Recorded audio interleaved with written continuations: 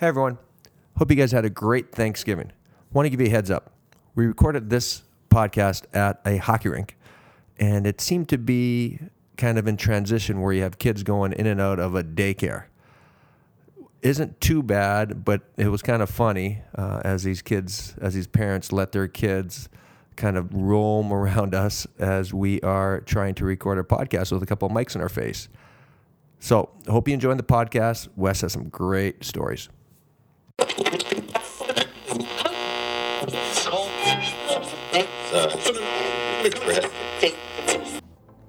From Linkley, it's How I Got Here. The stories behind the youth, high school, college, and professional sports journey, where it leads, and what we learn along the way. I'm Corey Koski, and on today's show, we listen to former Minnesota Wild, Wes Walz. As a Wild fan, what do you think of when you think of Wes Walz? I'll tell you what I think of. I think of the 2003 conference finals when they played the Anaheim Mighty Ducks. I got to share a story about that one. I take full credit for how far they got that year. Before every series, Wes and Bruno, Andrew Burnett would call me and we would talk about what we needed to do to win that series. Well, guess what? They listened to me when they played against Colorado, and they listened to me again when they played against Canucks, both winning those series in 7. But then we faced the Mighty Ducks, and they didn't listen to me. Giguere was so far in that team's head, there's nothing I could do about that. I tried to talk him out of it, but all they could talk about were the size of his pads. My pep talks didn't work. I know that might be pulling a Band-Aid off for a lot of us Wild fans and how exciting it was in the playoffs that year. And Wes Walz was an intricate part of that. I also feel like Wes was a lifelong Wild player, but he was not. He played for the Bruins, Flyers, Red Wings, Flames, and finally the Wild. Oh yeah, we can't forget about his 4-year stint in Switzerland. Wes Walz exemplifies resilience and grit, and all his hard work finally paid off when he got that phone call from the Minnesota Wild general manager, Doug Risebrough. This is how we got here. Being born in Calgary was excellent. I had one sister growing up who liked to play sports as well, and really had a normal childhood. Played sports. That was really the only thing I ever thought about as a child. So when you say sports, what sports did you play? Honestly, baseball and hockey. Those were the two sports I played the most growing up. I started picking up golf when I was probably 14, 15. But in Canada, as you know, you grew up there as well too. The baseball season's a little bit shorter. So, when I was probably 5, 6 years old, it was hockey during the winter for 6, 7, 8 months a year, and then it was put the hockey equipment in the closet. It was grab the baseball glove and cleats and let's go play baseball for 4 or 5 months. So I did that for, till I was probably about 15 or 16 years old in Canada, in Calgary, and then there came a point when I was 15 where I had to make a decision. And to be honest with you, Corey, my first love was actually baseball, and actually was probably a better baseball player than hockey player till I turned about 15 or 16, and then everybody kind of caught up to me, and then I started falling in love with hockey and playing hockey full year, 10, 11, 12 months a year, going to camps and things like that. And so that was kind of my youth hockey growing up in Calgary. You talk about playing hockey as a young kid. You played in WHL. You played for Lethbridge. Mm-hmm. At what point did you start to figure out that, you know what, I'm pretty good and I might be able to do something here? So I was probably 16 years old at the time, and I started to have some teams from the Western Hockey League and even U.S. college teams reaching out to me, asking me if I'd be interested in potentially coming to play U.S. college hockey. The Prince Albert Raiders put me on their list when I was 16 years old. My coach, playing midget hockey, which is the equivalent of high school hockey in the United States, was actually scouted for the Prince Albert Raiders, and so I finished my midget career. And I went off to play, in Lethbridge. But there was a little story before that. When I was 16 years old, playing my last year of midget hockey, the Prince Albert Raiders had I was on their players list, and they had an injury to a guy named Wade Butchus, and he happened to be Mike Modano's left winger. and I was asked to go play for the Prince Albert Raiders as a 16-year-old. So I jumped on a bus, which was this was a big deal when you're 16 years old by yourself. I had an 8-hour bus ride from Prince Albert to Calgary. Looking out the window, going, "What am I doing? I'm 16 years old. I'm going to go into Prince Albert." So I ended up playing 2 games in the Western Hockey League on a weekend, and had a goal and assist my first game playing with Mike Modano. He was my first ever centerman in the Western Hockey League. We're the exact same age. He went on to obviously get drafted first overall, and after those 2 games in Prince Albert, I went back and finished my midget career. We lost in the Air Canada Cup finals to a team from Regina, the Regina Pack Canadians, who we had beat 3 times that previous year, a couple times at the Max tournament, which is a big tournament in Calgary, and lost to them in the finals, so that always stuck with me. And then I ended up finishing and playing 2 years in Lethbridge, which was 2 hours from my hometown in Calgary. So my mother and father never missed a game my 2-year career playing in the Western Hockey League in Lethbridge. So it was really neat playing for 2 years in Lethbridge, and I was fortunate enough to play on really, really good teams while I was in Lethbridge. But only played 2 years in the Western League, got drafted by the Boston Bruins. As a 19-year-old, and so yeah, that was kind of my story. I didn't really touch much about how things went in Lethbridge, other than I played 2 years there. I was able to win Rookie of the Year of the Western Hockey League my first year, and then my second year represented the Western Hockey League for the MVP of all of Canada. So I had 2 amazing years in Lethbridge, a great experience, and I'm still in contact with a lot of people still in Lethbridge to this day. The one thing I don't think the listeners quite understand and what kind of step it is to play in the WHL as a 16-year-old, because you're playing with grown men. These guys are 20, 21 years old, and they have one goal in mind, is to make the NHL, and it is a hard league. Yeah, it definitely was. So I played the 2 years I played in the Western Hockey League, I was 17 and 18, and you were allowed to have, and you still are, you're allowed to have 3 overage players, 20-year-old kids. And again, so think about, you're 17 years old, you're playing against guys that are 19, 20 years old. A lot of them have beards and mustaches, and you're still young, you haven't even shaved yet, and you're playing against these type of guys. And, back in the late 80s, and, when I played in the Western Hockey League, it was a rough league. Like, there was a lot of fighting, and if games got out of hand at the end of games, you knew if you were on the ice, you probably have to fight somebody. I mean, it was not, and that was not my style, and I never enjoyed playing like that. And I know a lot of that fighting is starting to leave the game, and I think it's a great thing, to be honest with you, because of what I had to endure the years that I played in the Western Hockey League, and even in the early part of the NHL. But it was definitely a challenge, and I was able to fight and grind through it, and a lot of 3 games and 3 nights, and traveling around the Western Hockey League, looking out the window, in the middle of the night, wondering, what the heck am I doing here? I miss my family. I just got beat up in Prince Albert, and I haven't scored in 2 weeks. So you definitely learn a lot about yourself as a person. Looking out the bus windows late at night, and having to be ready for practice the next day after you go to school. So a lot of life lessons that I learned from playing with my couple years in Lethbridge that I think really helped me become a pretty solid NHL player, especially the last 8 years of my NHL career. So you get drafted in 1989 by Boston. Yep. What was that like? It was amazing. So back then, because of my age, I could only be drafted in the first 3 rounds of the draft. And the draft, ironically, was at the Met Center, not far from where we are right now. So my career actually went completely full circle. Drafted by the Boston Bruins, but at the Met Center. And I had my mom and dad at the draft, and we're sitting in the stands. And, I remember I talked to Buffalo, Hartford, Calgary, because I was a Calgary boy. There were 4 or 5 teams that had mentioned to me if I was available in the 3rd round, they were definitely going to take me. Well, the 3rd round rolled around, and every team that I talked to, Corey, that said that if I was available, they were going to take me, they didn't take me. So there's 5 picks left in the 3rd round, and I'm looking at the teams that have picks left, and I haven't talked to any of those teams, so I'm like, I'm not going to get drafted. Was really, really disappointed and bummed out. And the Boston Bruins had their pick, 57th overall, and they picked Wes Walz from the Lethbridge Hurricanes. and it was a team that I never even had ever talked to. Looking back now, getting drafted by the Boston Bruins, considering the type of player I was, I was a fast little centerman that scored. I was an offensive guy, and my first couple years in Boston, trying to figure out how to play in the old Boston Garden, which was about the size of this table we're sitting at right now, was not an easy thing to try to overcome.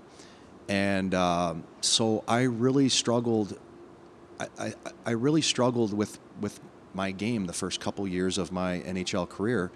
And to be perfectly honest with you, I should have probably been playing in the minors the first 2-3 years. They tried to speed me along and wanted me to be the big scorer. They had a difficult time scoring goals. They were always great defensively. They had lost to the Edmonton Oilers in the finals the year before, 1990.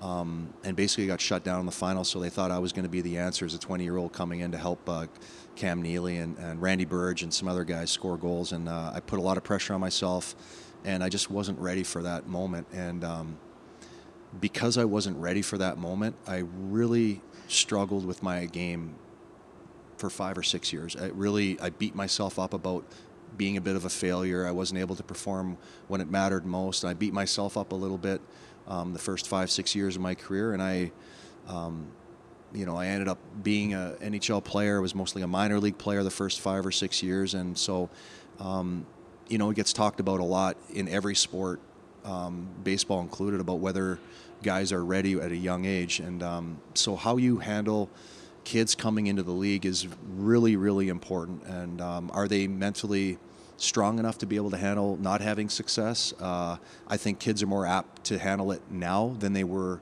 back then. I'm not sure exactly why that is. But yeah, I really wish I would have spent the first couple years of my career in Portland, Maine, to try to figure out how to play at the pro level. I might have had a different path, although my path was kind of unique to most guys. But yeah, it was an interesting start to my NHL career, especially getting drafted by the Boston Bruins. So when you're playing in the AHL, you average a point a game and you have success in the AHL. Was it frustrating that it felt like you couldn't get your shot back there as you're did you feel at any point that you got stuck there? Because from there, you end up going to Switzerland. Yeah. I mean, I was always I was a big scorer in junior. My last year there, I had 150 points in 55 games or something like that. So I could always score. I was a skater.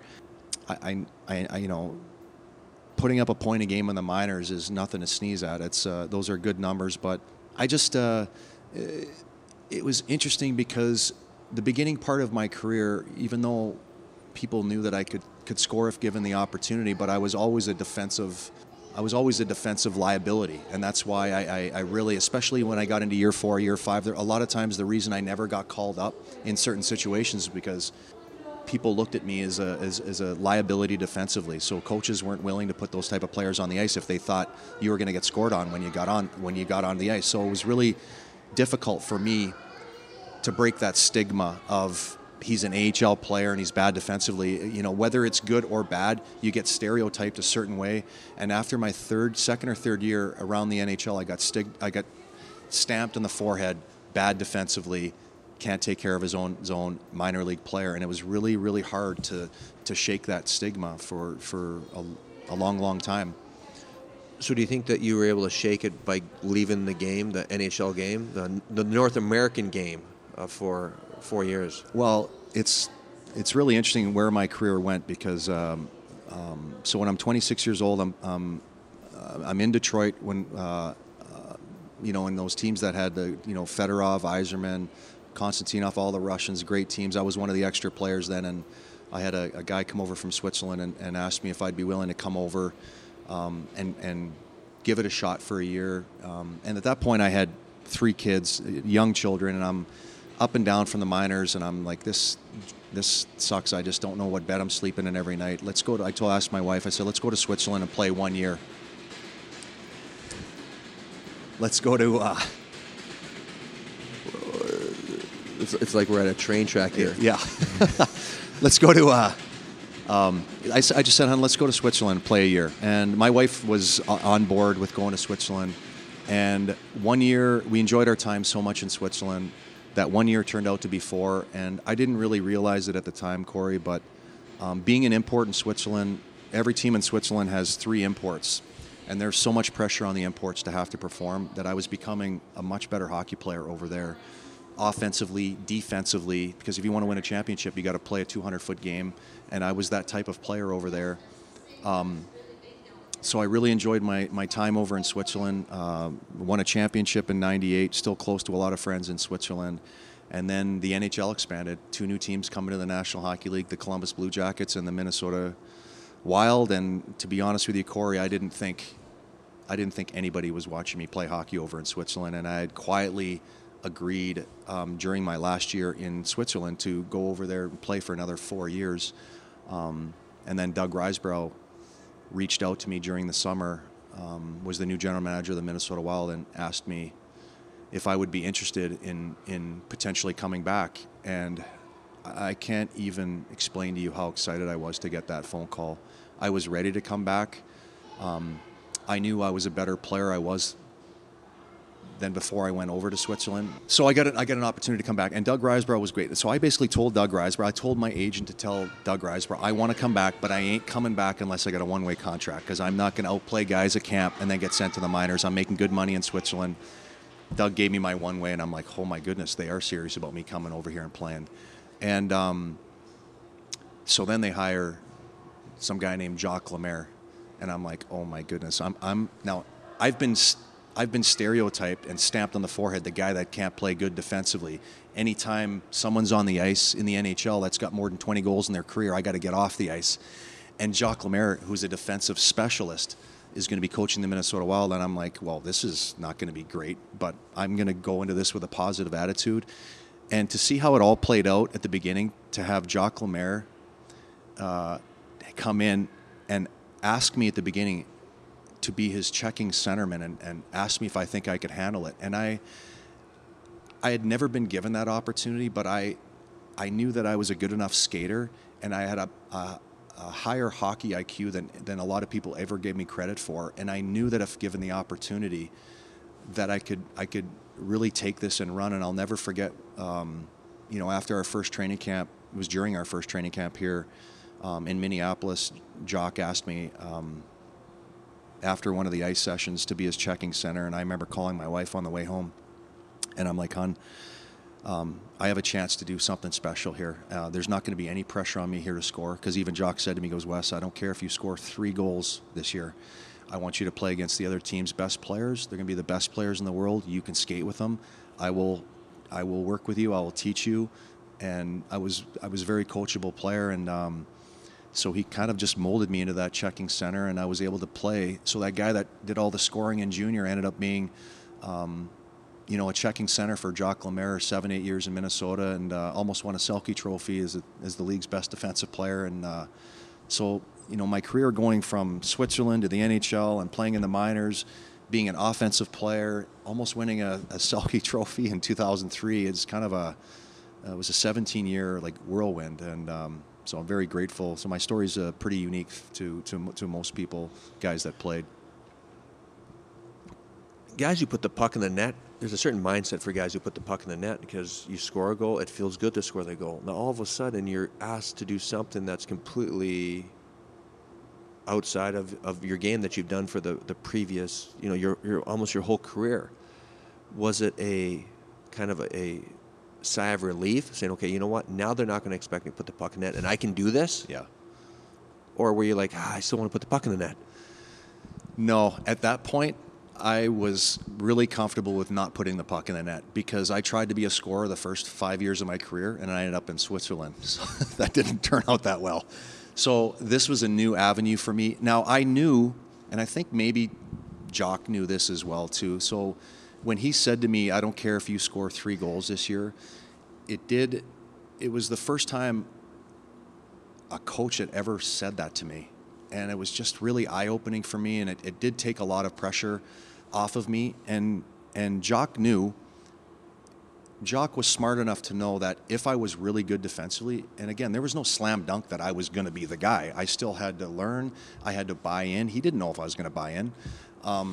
So I still had to learn, and I think he knew that when you're playing against the best lines in the world and the best players in the world, they get paid to score goals. They take a lot of chances offensively, that my scoring would come back, and I did end up scoring 18, 19 goals like 3 or 4 different times in my career. I never got to 20, which kind of bummed me out, but I never complained about not playing on the power play.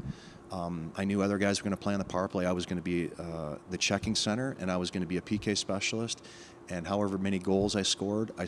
That was my goal. And in the 8 years that I played for the Minnesota Wild, I was a +7 player, playing against the best players in the world. It was something that I took a lot of pride in, and there was a lot of value for the organization. And you talk about mindset. The guy that I took the face-off against every night, I was that guy. I know how they think offensively. And I used to always tell the guys that I played with, Antti Laaksonen was a left winger I played with all the time. Willie Mitchell and Nick Schultz were the defensemen that were on that. We used to always talk about this before games. We used to always say, and it was usually led by me, let's make sure we're ready in the first period. Because if you can shut down a top guy early in a game, and as tough mentally as they can be, it makes your life much more easier. And I know as a player, when I was a scorer, if I scored in my first shift of the game, it was going to be point night. My legs felt great. Get me the puck. I'm gonna have 5 or 6 point night. So we always made a concerted effort to make sure, as a checking line, as a checking center, because I knew the mindset of a scorer, to make sure at the beginning of the game we were ready to go. So that when that guy looked across, he'd go, okay, well, this guy's going to be in my face all night.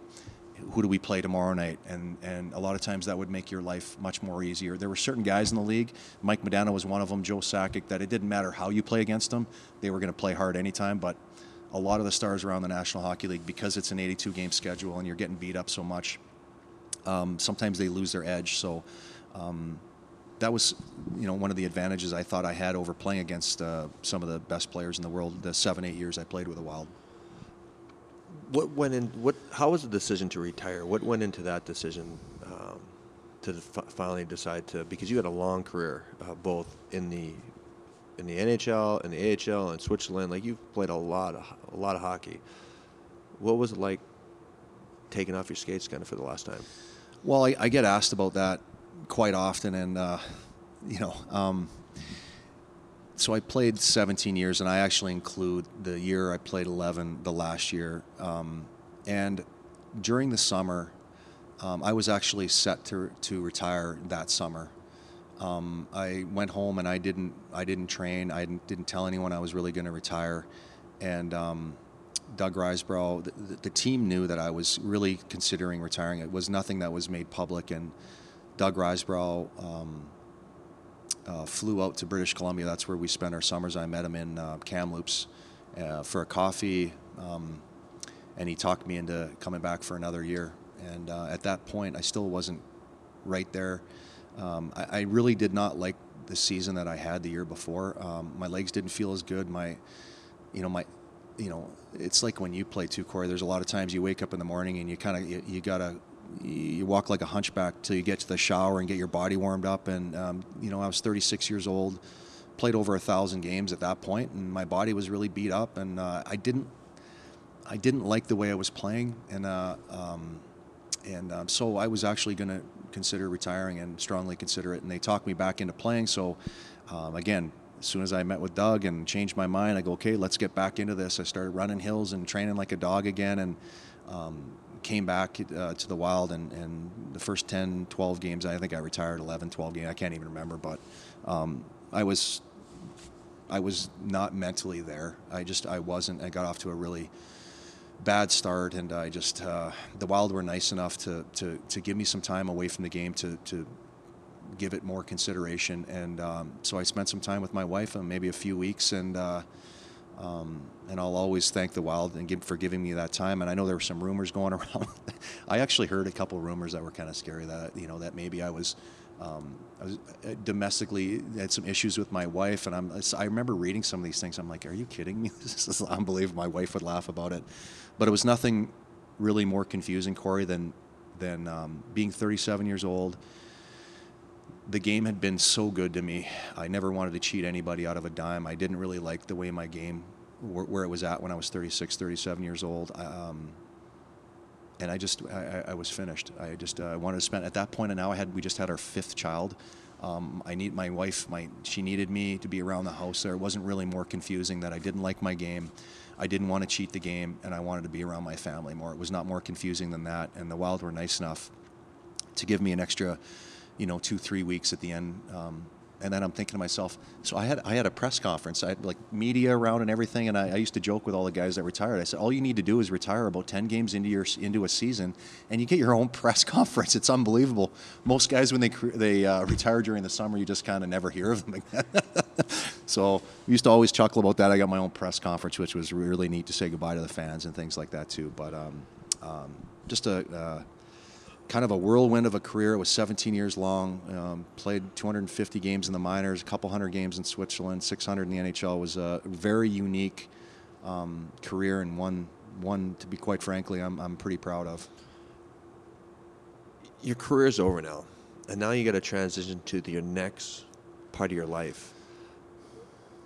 Tell me about that. It's scary. I mean, I think a lot of the American boys, men, they play U.S. college hockey. They're able to play hockey while they're getting their degrees. They always have something to fall back on when their career's over. Growing up in Canada, and for kids that play in the Ontario Hockey League, Quebec League, Western Hockey League, we don't. At least back then, I think there's education. The education side's a little different now in the Canadian Junior Hockey League than it was when I come through. So never really had a degree to fall back on. So you're always, as you're playing the last few years, you're like, what the heck am I going to do when I'm finished playing? And I was fortunate enough to get in, and I did want to get into coaching. I didn't know when it was going to happen, and I had an amazing opportunity kind of fall into my lap to coach in Tampa Bay as an assistant coach fairly quickly after I retired. And I don't want to bore everybody with the details about how that all played out, but I was able to be an assistant coach in the National Hockey League, work with Steven Stamkos his rookie year, and some of the young kids in Tampa. It was a great experience. I learned a lot and really did enjoy coaching. And then after that ended, I come back to Minnesota, and now I'm trying to figure out exactly what I want to do. Sat down and spoke with Matt Maka, the Minnesota Wild, trying to figure out maybe on the business side if there were some opportunities, and then the TV thing kind of came up. And to be perfectly honest with you, Corey, I didn't want to do the television thing. I wanted to be more maybe involved in the hockey ops side of things, and but there was an opportunity for me to get involved with the television, and so that was 9 years ago, and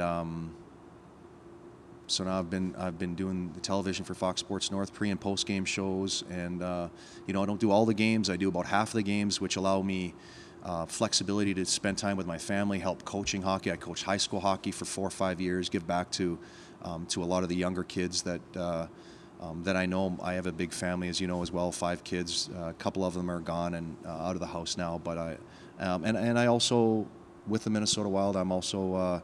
If I'm not on TV, I'm in suite saying hi to people. I spend time with our corporate folks, so there's always something to do around the organization. And anytime, Corey, this organization asks me to do something, I'm all in, because I'll never forget 17 years ago. Well, it's been 27 years ago when I was playing in Switzerland. There was only one team that gave me an opportunity to come back in the NHL and live my dream of playing in the National Hockey League and be somebody that I could be proud of. And I got that second opportunity with the Minnesota Wild, and for that, I'll forever be grateful. So however I can help out this organization, I'm going to do it. Hey, thanks for listening to the show today. If you like this show or any other of our shows, make sure to give us a 5-star rating on iTunes. If you want to read stories written by our guests, you can do that on www.linklead.com. Don't forget to sign up for our weekly newsletter so you don't miss any of these stories. Make sure to check out our social pages. We have them all: Facebook, LinkedIn, Instagram, and Twitter. If you have any suggestions for our show, please write us on Facebook. I'm Corey Koski, and you've been listening to How I Got Here from Linklead. Special thanks to Wade Beavers and our friends at the restaurant Agriculture.